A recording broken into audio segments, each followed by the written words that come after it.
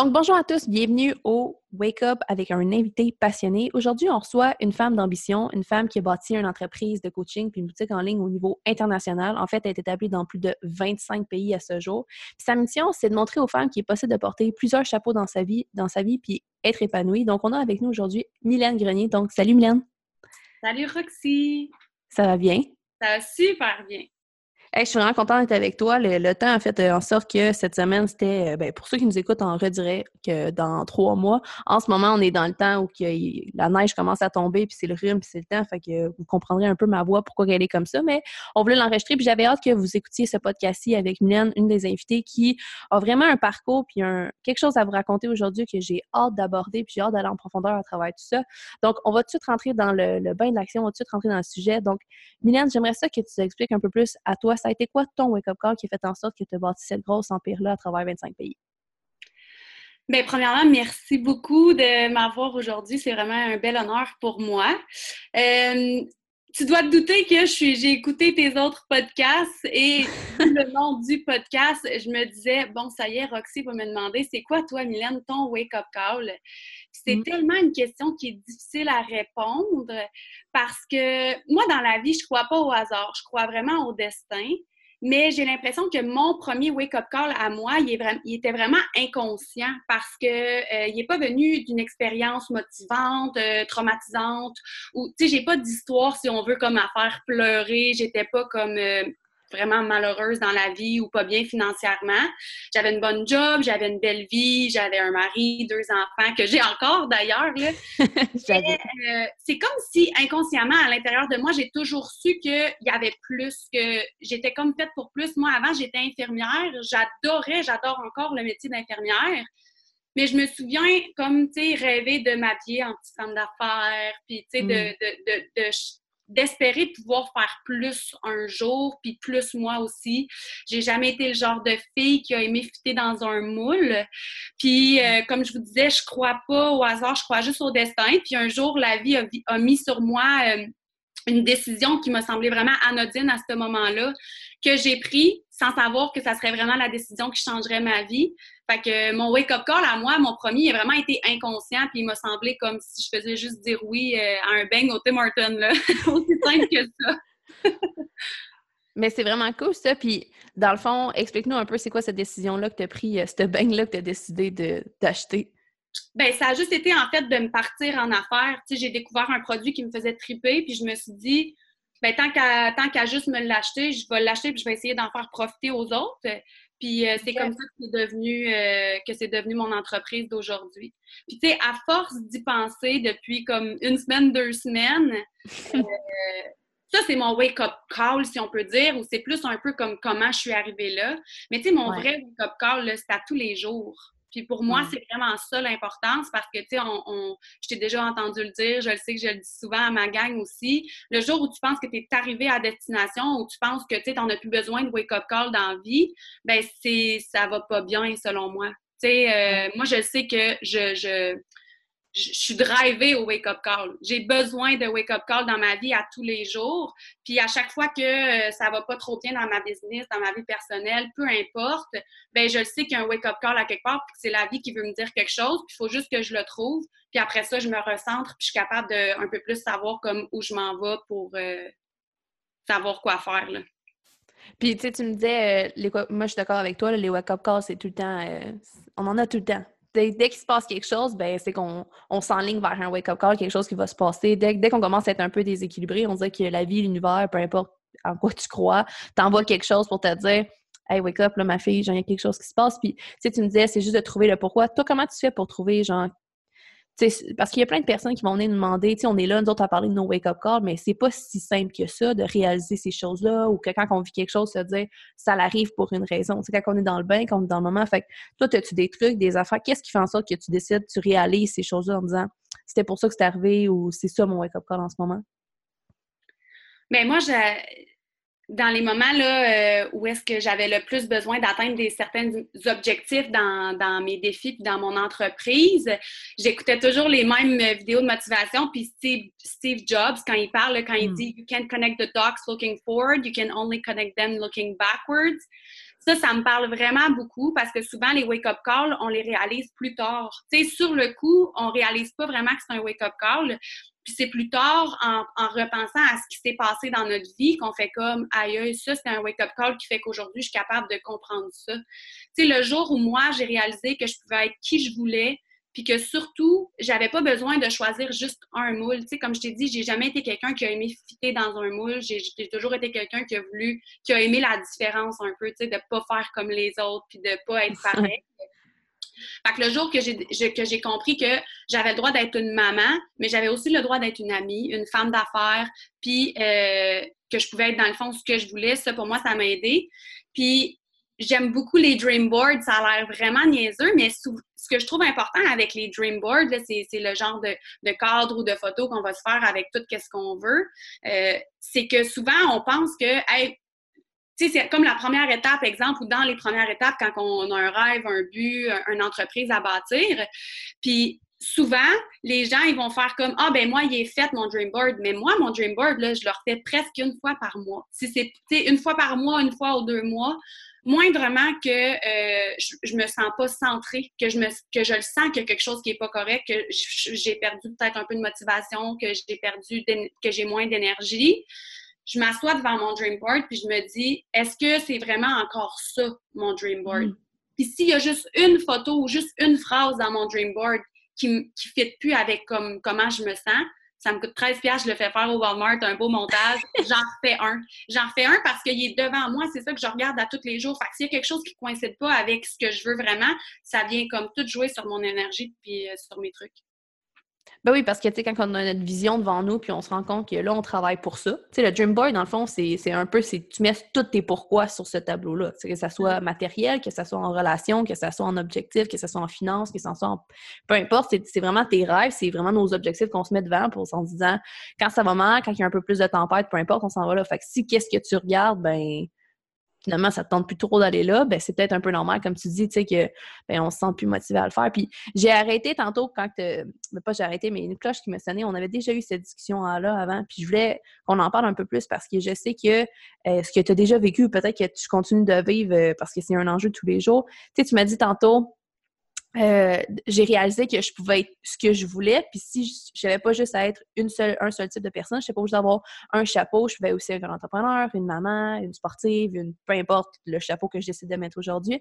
Mais je sais qu'un des enjeux quand j'aimerais ça qu'on parle, ça a été dur au début pour toi mettre le chapeau de maman et d'entrepreneur à la fois. Fait que, ben, raconte-nous un peu c'était quoi cet enjeu-là, puis qu'est-ce que tu peux dire aux filles qui vivent la même chose en ce moment dans leur business, dans leur réalité. Ben, tu sais, quand je t'ai dit que mon wake-up call, il avait été inconscient, puis tu sais, avant de le raconter, on s'entend que c'est une bataille continue, là, tu sais, je veux dire, ça va toujours être là, c'est juste qu'on développe des outils, puis on va jamais être parfaite, puis c'est le but aussi de progresser, c'est de savoir qu'on n'est jamais parfait. Mais quand je te parlais de mon wake-up call inconscient, c'est que moi, depuis toujours, du plus loin que je me souviens, j'ai voulu être une maman. Puis quand j'ai été maman, j'étais pas malheureuse, j'avais des sous, j'étais pas mal dans la vie, mais il y avait quelque chose en dedans de moi qui faisait comme « OK, mais what's next? » Genre comme « OK, là, je suis une maman, j'ai des enfants, mais là, genre, je vais retourner travailler comme infirmière. » Il y avait quelque chose qui marchait pas, puis ça a été très difficile pour moi parce que c'était comme si je confronterais mes propres valeurs, parce que j'avais toujours voulu être une maman, puis là, c'est comme si être une maman, c'était plus assez. Fait que ça a été vraiment difficile de porter ces 2 chapeaux-là, mais comme je dis, il a fallu que je me développe des outils, que j'apprenne à mieux gérer mon temps, à vraiment séparer mon temps. Maintenant, je suis une maman, à comprendre que pour des enfants, le temps de qualité est beaucoup plus important que le temps, la quantité du temps que tu passes avec eux. Puis, de se souvenir à tous les jours que vos enfants, je suis sûre, sont tous sur votre dream board. C'est tous nos why. Fait qu'on fait ça pour une raison, c'est pour eux. Des fois, ils sont petits, ils s'en rendent pas compte. Mais à la fin de la journée, c'est pour eux qu'on le fait, là. Vraiment. Puis, dans le... Tu sais, comme tu as dit, puis j'aime ça que tu en parles parce que ça a été vraiment le processus de... T'étais confrontée avec... T'as toujours voulu être une maman, puis là, t'as eu ce que tu voulais avoir, puis là, tu te sentais un peu coupable, j'imagine, de te dire... Énormément coupable. La culpabilité, ça a été un gros centre de ma première année en tant qu'entrepreneur, même un peu plus que la première année, là. C'est la culpabilité de se dire, ben c'est comme si mes enfants, ça me suffisait pas d'avoir le besoin, d'avoir le désir d'être autre chose qu'une maman. Mais c'est un travail sur soi-même, puis c'est, comme je te dis, de vraiment se développer des outils pour aller comme se sentir à l'aise dans ce rôle-là. C'est sûr qu'avoir un réseau autour, de s'établir un réseau autour, ça l'aide beaucoup aussi. Puis moi, je suis quelqu'un qui parle beaucoup avec mes enfants, fait que de leur expliquer, ça fait la différence aussi. Tu sais, maman, elle travaille fort, mais maman, elle fait ça parce que, tu sais, plus tard, toi, tu vas avoir le choix de faire qu'est-ce que tu veux faire, puis maman, elle va avoir plus de temps pour être avec toi quand tu vas être plus grand, tu sais. Moi, je sais que j'étais infirmière, je travaillais une fin de semaine sur 2, j'étais sur des chiffres de soir. Moi, j'ai 2 petits garçons qui vont probablement jouer au hockey, puis je pouvais juste pas m'enlever de la tête. Tu sais, les fois où je me suis sentie coupable de pas passer la soirée avec eux ou d'être obligée de m'enfermer dans mon bureau puis de travailler, bien, ce qui me tenait, mettons, accroché, c'était de me dire... Là, ils ont 3 puis ils ont 4 ans, puis ils ont papa qui peut aller les coucher, ils sont bien, là, tu sais. Tandis que quand ils vont avoir 7, 8, 9 ans, puis que si je suis infirmière, je vais être obligée de leur dire, ben maman ne peut pas aller à ton tournoi de hockey en fin de semaine parce qu'elle travaille. Ben, tu sais, d'avoir maman à son tournoi de hockey, le voir faire des buts, c'est tellement plus important à 9 ans qu'il y a quelqu'un là, qui le couche à soir, puis qui va le border, puis qui va y en donner de l'amour, tu sais. Ouais. Bien, puis ça, c'est comme tu as nommé, c'est le travail parce que... Puis, je veux savoir, ton environnement, est-ce que il t'aidait à te déculpabiliser ou ça t'aidait pas? Ça te faisait sentir coupable à ce moment-là? Mon environnement, j'ai un conjoint extraordinaire, là, fait que mon conjoint, lui, là, m'a toujours vraiment... Ben, en tout cas, majoritairement, m'a supporté là-dedans, puis a toujours été là pour moi en voulant dire « Vas-y, Mylaine, travailler, je vais m'occuper des enfants. » Fait que ça, pour ça, je suis vraiment chanceuse. Mais c'est sûr que... comme la plupart des femmes en affaires, j'avais pas un environnement où, tu sais, si on parle de réseau, amis, tout ça autour qui était porté vers... Non, vraiment pas. J'avais pas des gens qui étaient comme « Ah, ben c'est cool, Mylaine, tu passes vraiment plus de temps à travailler sur ta business que t'es avec tes enfants, mais hey, tu le fais pour eux. » là. C'était vraiment pas ça. Mais à quelque part, c'est la même chose qu'on se développe des outils pour se diminuer notre culpabilité de travailler. Tu sais, un autre artiste, ben c'est pas un artiste, là, mais Rachel Hollis, je l'aime vraiment beaucoup. Puis quand j'ai écouté son livre « Girl, Wash Your Face », puis qu'elle disait que quand elle était dans un événement à quelque part, puis une maman, elle se faisait demander par toutes les mamans, genre « about mommy guilt », la culpabilité, mettons, d'être une maman qui travaille, ben elle a amené le point de dire, genre, comme leur père s'est jamais fait demander, genre, toi, est-ce que tu te sens coupable d'avoir une job à temps plein? Genre, est-ce que tu te sens coupable de partir travailler le matin? Quand à la fin de la journée, on est en 2018, là, papa et maman sont égales dans la chaîne des parents. Là. On n'est plus dans une où est-ce que c'était la mère qui devait absolument élever les enfants. Fait que ça, moi, là, ça a comme fait « Ah, c'est vrai. » Il n'y a jamais personne qui a reproché à mon chum de partir des fins de semaine pleines pour aller faire son travail, puis de revenir le lundi, puis de dire genre « Ben là, tu te sens pas mal de t'en aller sans tes enfants? » Tout le monde trouve que c'est normal, mais moi, Mylaine, parce que je suis la maman, je devrais jamais quitter, puis quand je quitte, en plus, ben, je devrais me sentir coupable. Ça m'a vraiment... Puis tu sais, de ça... J'adore. Moi, j'ai arrêté... Moi, honnêtement... Ben, je le dis, mais comme je le dis, c'est un travail continu, là. Puis, tu sais, on a des journées où est-ce qu'on a juste le goût de pleurer comme tout le monde. Puis, je pense que ça fait vraiment partie du processus, là. Sauf que de plus en plus, je suis capable de faire comme ça me dérange pas qu'est-ce que tu penses, honnêtement. Ça me dérange. Tu sais, je veux dire, élève tes enfants comme tu veux, elle a pensé que tu veux. Mais moi, ce que je suis fière, c'est que moi, j'ai 2 garçons. À date, j'ai pas de filles. J'en aurai peut-être jamais. Je sais pas si je vais avoir un 3e enfant. Puis, tu sais, de montrer à mes fils qu'il n'y a pas juste une maman dans la vie qui est capable de leur donner leur bain, qui est capable de s'occuper d'eux, puis qui est capable de les élever. C'est vraiment un beau cadeau que je leur fais parce que ça va être des bons papas plus tard, tu sais. Ils vont savoir qu'un papa, ça peut s'occuper de ses enfants. Fait que c'est comme plein de petits trucs que je me suis créés en dedans de moi pour diminuer la culpabilité puis me sentir mieux à travers tout ça, là. Mais non, j'avais pas un environnement qui faisait comme « Hey, c'est beau, Mylaine. » Je l'ai toujours pas d'ailleurs, honnêtement, là, comme l'environnement autour, les amis, tout ça, qui sont comme genre « Wow, Mylaine, je suis fière de toi. Hey, c'est beau. Tu veux-tu que je m'occupe des enfants en fin de semaine? » Je commence tranquillement à me bâtir mon environnement qui m'amène ça. De plus en plus, j'ai des amis qui vont m'offrir leur soutien, mais c'est des amis que j'avais pas avant de faire ça. C'est des amis que cet environnement-là m'a amené à avoir cet environnement-là, dans le fond. Parce que t'es venue... Souvent, je pense que qu'est-ce qui arrive, puis c'est sais, c'est comme dans n'importe quoi. C'est de même en entrepreneuriat. Puis moi, au début, je me faisais reprocher, tu tiens juste avec des entrepreneurs. Tu sais, t'as commencé, mettons, les cercles avec qui j'ai bâti mon identité, mettons, mon adolescence et tout ça, me disaient, maintenant, tu tiens plus avec des entrepreneurs. C'est quoi? C'est pas une question de se tenir juste avec des entrepreneurs. C'est comme quelqu'un qui a une nouvelle job. Vrai ou vrai que cette personne-là va commencer à aller faire des soupers avec ses collègues de travail, va commencer à sortir les soirs avec ses collègues de travail. Mais c'est la même chose dans l'entrepreneuriat, dans le sens que on commence à réaliser des gens qui ont la même réalité, qui ont la même façon de penser, qui ont les mêmes horaires du temps, qui ont les mêmes visions, Fait que, tu sais, ça fait en sorte que souvent, je pense que ça vient aussi, c'est toute une question de temps, puis dans la vie, on travaille pour acheter du temps, je veux pas comme n'importe quoi. Puis, on vient qu'on va mettre 2 chapeaux à la fois, tu sais. Fait que si on est capable de se trouver des amis aussi en entrepreneuriat et non juste un partenaire, mais on a aussi un ami là-dedans, puis on a aussi quelque chose, ça fait en sorte qu'on se développe un réseau de contacts de la même façon. Puis toi, Mylaine, dans le fond, là, ça fait combien de temps que tu es en entrepreneuriat? 2 ans? 3 ans? 2 ans et demi.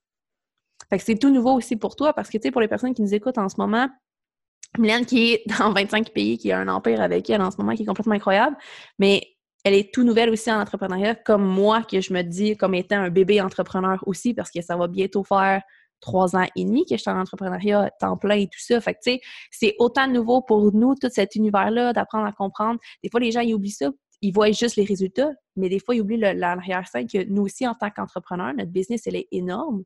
Mais l'entrepreneur derrière ça aussi est en évolution, est en train de grandir derrière ça et tout. Puis, étant nouvelle en entrepreneuriat, tu es capable de nommer, ça a été quoi? Tu sais, en tant que start-up, ça a été quoi tes enjeux que tu as vécu, que ce soit personnel ou en business ou peu importe pour les gens qui nous écoutent? Bien, on en a parlé un peu, là, la culpabilité, c'est un gros morceau. Puis, tu sais, quand on parle d'environnement, ben ça, tout le monde, tu sais, n'importe si moindrement vous faites du développement personnel, on l'entend partout, mais je pense qu'on le réalise pas tellement jusqu'au jour où on le vit vraiment. Ton environnement devient ta réalité complètement, vraiment complètement. Puis moi, le jour où j'étais à l'aise avec cette réalité-là, je me suis sentie moins coupable de voir moins souvent certaines amies ou certaines personnes. Parce que quand de voir une personne, ça te mine ton énergie, ta motivation pour le reste de la semaine, ben à la fin de la semaine, c'est pas cette personne-là qui est venue miner comme ta semaine qui va venir payer tes factures, là. Puis c'est carrément ça. Tout simplement, moi, le jour où j'ai compris que l'opinion des autres n'allait pas payer mes factures, c'est là que j'ai commencé à m'en foutre de l'opinion des autres. Ça, c'est super important. Un des enjeux que j'ai vécu, ça m'a beaucoup touchée quand t'en as parlé avec Max Rondeau, je pense, la semaine dernière. Tu sais, toutes les vidéos qu'on écoute, tous les livres qu'on lit, on lit toujours « It's lonely at the top it's a lonely road ». Puis, c'est souvent difficile à comprendre quand tu le vis pas, parce que quand on arrive à un certain niveau de succès, si on veut, dans notre entreprise, de l'extérieur, les gens pensent qu'on est tellement entouré, parce qu'on a tellement de gens avec nous dans notre entreprise ou de gens qui aiment notre entreprise. Donc, de l'extérieur, on a l'air d'être comme genre la princesse avec plein de gens autour d'elle. Mais pour vrai, moi, ça a été un gros enjeu. C'est la solitude. C'est la solitude, mettons, de vivre ça, là. Ça, c'est vraiment pas facile. Puis, il n'y a pas beaucoup de gens à qui tu peux en parler parce que... T'es seule. T'es seule. Tu sais, mon à the top, ben c'est ça, t'es toute seule, puis tu peux pas vraiment parler de tes enjeux puis de tes difficultés à quelqu'un qui essaie de monter la montagne parce que tu as l'impression que tu vas y faire dégringoler, tu sais. Exact. C'est vraiment ça. Fait que ça a été un gros enjeu. Puis, comme je l'ai dit, là, maintenant, je suis rendue quand même vraiment bien à l'aise avec ça, mais c'est un travail continu, développement personnel super important, l'opinion des autres. L'opinion des autres, on vit dans une société qui juge, dans une société où est-ce qu'on veut beaucoup, beaucoup être accepté, puis je m'inclus là-dedans, là, dans la société qui veut être acceptée. Le sentiment d'être exclu, c'est pas le fun. Fait que ça a été des gros enjeux pour moi, mais que je travaille à tous les jours, puis que honnêtement, je suis comme pas mal rendue, ça s'en vient bien, là. Ça paraît dans ma business. T'sais, à chaque fois qu'on master un genre d'enjeu ou une difficulté, forcément, là, on le voit vraiment dans notre business après, c'est fou. Oui, mais des fois, les gens, ils pensent que les enjeux qu'on a, c'est des enjeux théoriques, là, mettons. J'ai de la misère avec ma stratégie marketing, j'ai de la misère avec ça, mais souvent, les enjeux premiers, c'est juste une question de mindset, là. C'est comment ça se passe dans ton cerveau qui a une répercussion théorique ou des conséquences dans ta business. Puis du moment qu'on vient solutionner ça, on le voit directement. Puis moi, je l'ai vu dans ta business dans la dernière année, comment ça l'a fait comme « bye, next level ».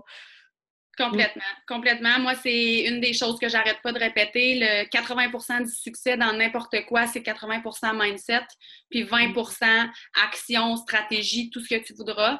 Fait que tout ce qui se passe dans ta vie personnelle est tellement un impact énorme dans ta vie professionnelle. Parce que ça va toucher ton mindset directement. Fait que d'où l'importance du développement personnel, d'où l'importance d'avoir une relation saine avec ta vie professionnelle versus ta vie personnelle. C'est super important parce que tant que tu trouves pas un juste milieu, ben c'est sûr et certain que ton entreprise pourra jamais comme exploser comme tu le voudrais. Oui, vraiment. Puis toi, le mindset, c'est tellement une partie importante de ton entreprise aussi. Tu sais, tu gères des grosses équipes de travail, tu es dans 25 pays, tu n'as pas le choix d'être genre un warrior mentalement, là. T'as pas le choix d'être focus à 100%. Puis comment tu deals avec ça avec des gens? Parce que on n'est pas tous avec un mindset comme ça. Je pense qu'on le bâtit, ce mindset-là. Là. C'est rare les personnes qui sont nées et qui sont puissants mentalement. Je pense qu'on s'est tous développés. Puis comment tu deals avec ça quand que tu as des gens dans ton équipe de travail qui ont moins ce mindset-là ou qui ont plus de difficultés avec ça ou quelqu'un qui nous écoute qui a moins le mindset? Qu'est-ce que tu as envie de dire ou qu'est-ce que tu as envie de donner comme conseil? Ben, ce que j'adore, c'est que tu viens de dire, il n'y a pas personne qui naît avec ce mindset-là. Ben, la puissance est là-dedans, dans le fond, c'est que à la fin de la journée, c'est un choix. C'est une décision, tout simplement. Fait que, tu sais, si t'as pas le bon mindset, c'est ton choix, c'est ta décision. Tu sais, tu peux te revirer sur un dizaine puis demain matin dire, OK, je change mon mindset. Parce que, tu sais, être triste puis tout ça, c'est pas, tu peux être triste, mais avoir quand même un super de bon mindset, là. C'est juste qu'il faut que tu prennes la décision de dire, OK, je suis triste, je vais vivre ma tristesse, puis après ça, je la mets de côté et je focus sur qu'est-ce que j'ai à faire. Tu sais, je me remets dans un état où mon mindset est à son 100%. Puis le truc, c'est de trouver, parce que moi, vous l'avez vu, j'arrête pas de vous en parler. Les vidéos, ça me fait vibrer. Là. J'adore écouter mes livres, je les écoute parce que c'est ça, moi, qui me parle. Mais tu sais, si toi, c'est de lire des livres, trouve qu'est-ce que toi, il remonte ton mindset. Je sais que moi, genre, quand je sais que mon mindset est vraiment pas bon, ben tant qu'à passer 1 heure à être pas productive sur mon ordinateur, je vais aller sur YouTube, je vais regarder 2-3 vidéos de gens qui tombent, genre, ça va me faire rire. Puis ouf, mon mindset est changé parce que le rire et la joie est tellement une émotion opposée de la tristesse, de la frustration, puis de tout ce qui est négatif, que tu peux pas vraiment vivre les deux en même temps. Fait que moi, je le sais que quand je ris aux éclats, quand je ris vraiment, ben un coup que j'ai fini de rire, je suis comme, pourquoi donc j'étais pas contente aujourd'hui? Puis là, je l'oublie. Puis là, je focus sur qu'est-ce que j'ai à faire. Fait que, moi, c'est un de mes petits trucs. J'étais allée voir Franck Nicolas il y a 2 semaines environ. Puis, tu sais, de voir, j'avais beaucoup de filles de mon équipe avec moi. J'étais tellement fière. Puis, tu sais, lui, ce qu'il disait, c'était comme, quand tu as fini ta journée de travail, ben tu mets ta musique au plafond dans ta maison. Puis, tu sais, tu danses, genre, ou tu danses dans ton auto avant d'arriver chez vous. Puis, toutes les filles qui l'ont essayé sont comme, oh my God, c'est fou! C'est fou parce que, tu sais, t'oublies pourquoi t'étais pas contente de ta journée, t'oublies pourquoi que ta journée, elle avait mal été, t'arrives chez vous puis t'es de bonne humeur. Puis là, c'est un cercle, là, c'est un engrenage parce que t'oublies pourquoi t'étais pas contente, fait que forcément, t'es plus de bonne humeur. Là, t'es plus de bonne humeur avec tes enfants, t'es plus de bonne humeur avec ton chum, tu passes une plus belle soirée. Demain matin, tu te réveilles-tu de bonne humeur ou tu te réveilles encore fâché? Tu te réveilles de bonne humeur. Fait que c'est comme presque garanti que demain, c'est pas une journée, c'est une belle journée. C'est vraiment une roue. Fait qu'il s'agit juste... C'est une roue, mais elle peut tourner d'un côté ou de l'autre. Fait qu'il s'agit juste de reconnaître les signes quand elle tourne pas du bon côté, puis d'apprendre comment toi tu fais pour la faire tourner, ta roue. Parce que c'est pas parce que moi, je te donne mes trucs, puis tu auras beau nager, puis essayer mes trucs, puis faire comme, je comprends pas, ma roue, elle tourne jamais du bon bord. C'est comme une recette. J'ai beau te donner tous mes ingrédients, ta sauce à spag goûtera jamais comme la mienne, tu sais. C'est sûr et certain. Fait qu'il faut que tu trouves qu'est-ce que toi... Fait que la fois que tu le fais puis que ça marche, ben comme note-toi là puis recommence-le là.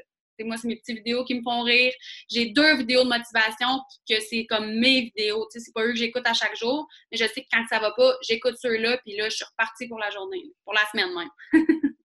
Ah, mais je suis contente, c'était ça ma prochaine question. C'est toi, qu'est-ce que tu fais quand ça fait le moins bien? Puis parce qu'on se le fait souvent demander, puis j'adore que tu le nommes, que dans le fond, même si je te donne mes trucs, on n'est pas la même personne, on n'a pas la même identité, tu sais, même si je te dis que moi, c'est faire ça, puis j'aime qu'est-ce que tu dis, puis je veux l'afficher, on est allé voir une conférence de Tony Robbins ensemble dans 3 mois, je pense, et environ, ouais, je pense que ça fait 3 mois.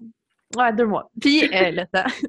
Et on a appris ça aussi à ce moment-là, puis je sais pas si tu t'en souviens à quel point, en fait, pour ceux qui nous écoutent en ce moment, c'était super drôle. Ce que la personne, la conférencière, elle expliquait, c'est que comme que Mylaine l'a mentionné, le cerveau peut pas assimiler la peine et le rire en même temps. C'est deux opposés. Fait que physiquement, là, biologiquement, tu peux pas être fâché en même temps de rire. C'est impossible. Ça se fait pas dans ton cerveau. Fait que dès que tu te mets à rire, c'est sûr que tu annules la fonction, qu'est-ce qui est en train de se dégager de cette façon-là. Et c'était vraiment drôle parce qu'on était environ 4000 personnes. Puis en même temps, ils ont fait rire. Puis on était tous dans des émotions un peu bizarres. On commençait à l'écouter. C'était un peu spécial, la madame. Elle est plus âgée. Là, on était là, c'est quoi ce show-là? Qu'est-ce qu'ils vont nous parler? On est dessus pour se développer personnellement. Pourquoi on nous met une personne italienne sur le stage qui a de la misère à parler? Puis là, on se demandait ce qu'elle allait faire. Fait qu'on était tous dans une humeur un peu OK, on est prêts à entendre parce qu'on est quand même là pour venir voir Tony Robbins, tu sais. Puis là, elle nous fait rire tout en même temps, 4000 personnes, puis c'était complètement... Puis là, t'as moi puis Mylaine, j'ai encore les vidéos, puis il arrêtait pas de mettre moi puis Mylaine en plus sur le gros écran à ce moment-là. Parce qu'on riait trop! On riait tellement, mais c'était... Faites juste l'essayer. Si vous êtes de mauvaise humeur, là, forcez-vous à rire. Puis faites-le en silence, puis rirez jaune pour vous-même parce que vous avez honte de vous-même tout seul dans un coin, c'est pas grave. Vous allez voir, après un certain moment, ça prend même pas 30 secondes. Riez pendant 30 secondes. Puis vous allez voir, vous allez tout activer votre cerveau à voir la bonne façon puis annuler la haine derrière ça. Puis si vous voulez pas rire, j'ai écouté un autre conférencier récemment puis il disait « T'es même pas obligé de rire, c'est juste de forcer ta bouche. » Fait que là, vous me voyez pas en ce moment, là, mais mettons tu fais sécher tes dents. Il y a juste Mylaine qui me voit en train d'essayer de le faire.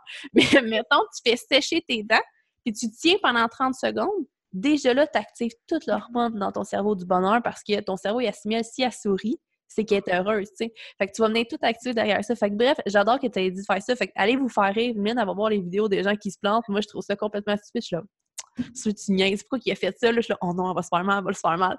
Fait que moi, je suis contraire, mais juste rire, c'est tellement la bonne façon de faire ça. Puis, tu sais, moi, quand que je veux me motiver ou des trucs comme ça, je vais aller voir, tu connais ça, Mylaine, les Golden Buzzer? Oui. Tu sais, là, c'est genre, ils se font accepter, puis là, il y a le buzzer qui sonne, puis là, ils gagnent, dans le fond, le... Ouais, c'est ça, exactement. Je suis tellement heureuse pour eux, genre, ça te rend heureuse. Exactement, t'es là, oh my God, elle a gagné, là, elle s'en va, je sais pas où, parce que j'écoute pas ça, mais je sais qu'elle est heureuse. Ouais, exactement, mais j'adore ça, man. Puis moi, la dernière question que j'ai pour toi, c'est, j'en ai parlé dans l'autre épisode, j'en ai parlé avec Maxime, puis selon toi, côté enfant, côté éducation, c'est quoi le plus beau cadeau qu'on peut offrir à nos enfants? C'est quoi la plus belle chose qu'on peut leur offrir en termes d'éducation, en termes de présence ou en termes de parents? Ça, là, ça a vraiment été un processus dans mon 2 ans et demi. Ça a vraiment, ma façon de penser a vraiment changé. Une autre personne que j'aime beaucoup, j'espère que vous avez pris des notes, là, Simon Sinek, je l'aime vraiment beaucoup pour sa façon de penser. Puis tu vois, moi, quand j'ai eu mes enfants, j'avais un peu la pensée de me dire « Hey, mes enfants, je vais tellement leur dire qu'ils sont beaux, qu'ils sont bons, qu'ils sont capables, puis qu'ils peuvent avoir tout ce qu'ils veulent dans la vie, qu'ils vont le croire, tu sais. » Puis là, plus que j'écoute Simon Sinek, plus que je me rends compte que j'aime mieux leur dire des phrases, tu sais, le plus belle chose que je peux donner à mes enfants, c'est de leur faire comprendre qu'ils sont capables. Tu sais, de leur faire comprendre qu'ils sont capables, de leur faire comprendre qu'ils ont le choix. Tu sais, mon grand 4 ans et demi, là, tu sais, maintenant, quand je parle avec lui, ben, je vais pas lui dire hey, t'es le meilleur, t'es le plus bon. Tu sais, je vais le féliciter quand il a pris une bonne décision. Tu sais, t'as fait un bon choix, t'as pris une bonne décision. Une autre chose que je t'en ai parlé un petit peu tantôt, que je suis vraiment fière de me donner à mes enfants, c'est cette vision-là qu'une maman, c'est pas obligé d'être ton seul parent de référence, qu'un papa, c'est capable de donner un bain, c'est capable de te faire à souper. Puis maintenant, mes garçons sont contents quand ils ont du temps juste avec papa. Mon plus grand, il me dit hey maman, ce soir, on est juste en gars, on va niaiser en gars, c'est cool. Toi, t'es pas accepté. Fait que c'est vraiment j'ai l'impression qu'on est comme, puis tu sais, je veux dire, c'était la génération, là, c'est rien contre personne, mais tu sais, nous, on est vraiment moins pire que les baby boomers, si on veut, mais nous, on est vraiment nés dans un genre de moule, puis il fallait quand même rester dans le moule. Fait que moi, ce que je suis le plus fière puis ce que je pense qu'il est le plus beau de donner à nos enfants, c'est qu'il n'y en ait pas de moule, tu sais. De juste leur dire qu'on va être fiers d'eux, peu importe ce qu'ils vont faire, puis que tu peux pas tout avoir dans la vie, mais tout est possible. Tu sais, que tu vas toujours avoir le choix, puis que tu n'es pas obligé de faire telle chose ou telle chose. Tu sais, moi, je pense que c'est ce qu'il y a de plus beau qu'on peut leur donner, là, de leur apprendre que tu as toujours le choix, en fait, plus que tu peux tout avoir. Tout est un choix. On le dit tout le temps. Tout est un choix, c'est ça. Parce que, comme Simon Sinek, il dit, tu sais, les millénials qu'on appelle, ils se sont tellement fait dire que c'est un peu la génération des enfants rois parce qu'ils se sont toujours fait dire oui pour tout, qu'ils pouvaient tout avoir. Mais moi, j'ai comme, tu sais, depuis que je suis dans l'entrepreneuriat puis que j'écoute des vidéos comme ça, comme je te dis, je suis plus dans t'as le choix, tu sais, t'as fait le choix t'as pris la bonne décision, t'as fait le choix de faire ça, maman est fière de toi. Tu sais, dans la vie, si tu veux faire ça, tu vas pouvoir le faire, mais il va falloir que tu fasses des efforts. Les petits gars, quand ils reviennent de jouer au hockey, la première chose qu'ils me disent en enlevant leur casque de hockey, c'est « Regarde, maman, mes cheveux sont mouillés, tu sais. » Puis je suis comme « Ben oui, ça veut dire que j'ai fait des efforts, maman. » Fait que ça, pour moi, c'est quelque chose de super important, tu sais. Plus de leur apprendre que comme je suis fière de toi, tu as fait 2 buts au hockey aujourd'hui, ils sont plus fiers d'avoir les cheveux mouillés parce qu'ils ont fait des efforts. Fait que... Parce que dans ce que je fais, moi, effort est directement relié à résultat, à réussite. Pas toujours quand on le veut, pas toujours dans la minute près, mais à la fin de la journée, c'est une équation qui est réelle. On ne peut pas se tromper. Plus tu fais d'efforts dans ton entreprise, dans n'importe quoi dans la vie, plus tu vas avoir de résultats, même s'ils n'arrivent pas dans le time frame que tu t'étais imaginé. Fait que moi, c'est ce que j'ai envie de donner à mes enfants. Ah, j'adore ça, j'adore ça. Puis j'avais vu une vidéo, je pense que c'était de Simons aussi, qui disait ça. Il disait « Arrêtez de dire à vos enfants qu'ils sont bons. » Tu sais, arrêtez de dire qu'ils sont bons parce que... Ouais, exactement. C'est un réflexe qu'on a, mettons, là, pour pas leur faire de peine, pour pas les faire pleurer. Ben non, t'es bon, continue, tu l'as. Tu sais, comme il disait, genre, dans les millénials, ils gagnaient des médailles juste pour avoir participé, même s'ils étaient arrivés en dernier de la course, mais tu sais, tu leur apprends quoi?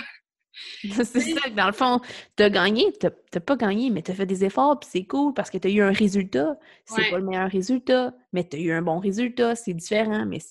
Mais ouais, j'avais vu une vidéo là-dessus, puis toute la dimension aussi de dire arrêtez de dire à un enfant aussi qu'il est bon parce qu'il a fait quelque chose que toi, tu voulais. C'est pas parce qu'il fait quelque chose qui est différent de toi que c'est pas bon ce qu'il a fait. T'es fier, puis t'apprécies quand il fait quelque chose pour toi, mais il n'est pas un bon garçon parce qu'il a fait ce que toi, tu lui as demandé. C'est différent entre les deux.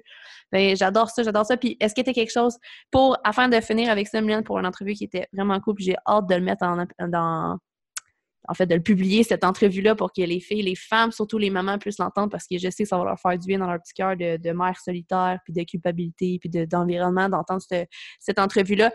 Est-ce que tu as un mot pour la fin que tu aimerais dire?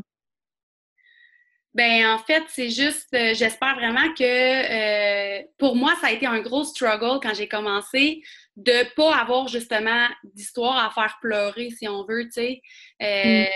Puis j'ai longtemps pensé que je méritais pas mon succès puis que je méritais pas de réussir parce que dans le fond, tu sais, j'avais pas été dans le fond au bout, tu sais, comme sur le bord financièrement. Ouais, c'est ça. Mais puis, tu sais, j'espère qu'il y a d'autres femmes comme moi qui vont écouter puis qui vont se dire comme, tu sais, peu importe d'où tu viens, peu importe ton histoire, c'est pas parce que t'es pas à je sais pas moins combien dans ton compte de banque que t'as pas d'autres struggles dans ta vie. Puis à la fin de la journée, moindrement qu'au fond de toi, t'as quelque chose qui te dit que t'es faite pour plus puis que t'as le droit à plus, ben c'est pas pour rien que t'as ce sentiment-là en dedans de toi. Là, c'est la vie qui te parle. Le trigger, il est là. Faut juste que tu l'écoutes.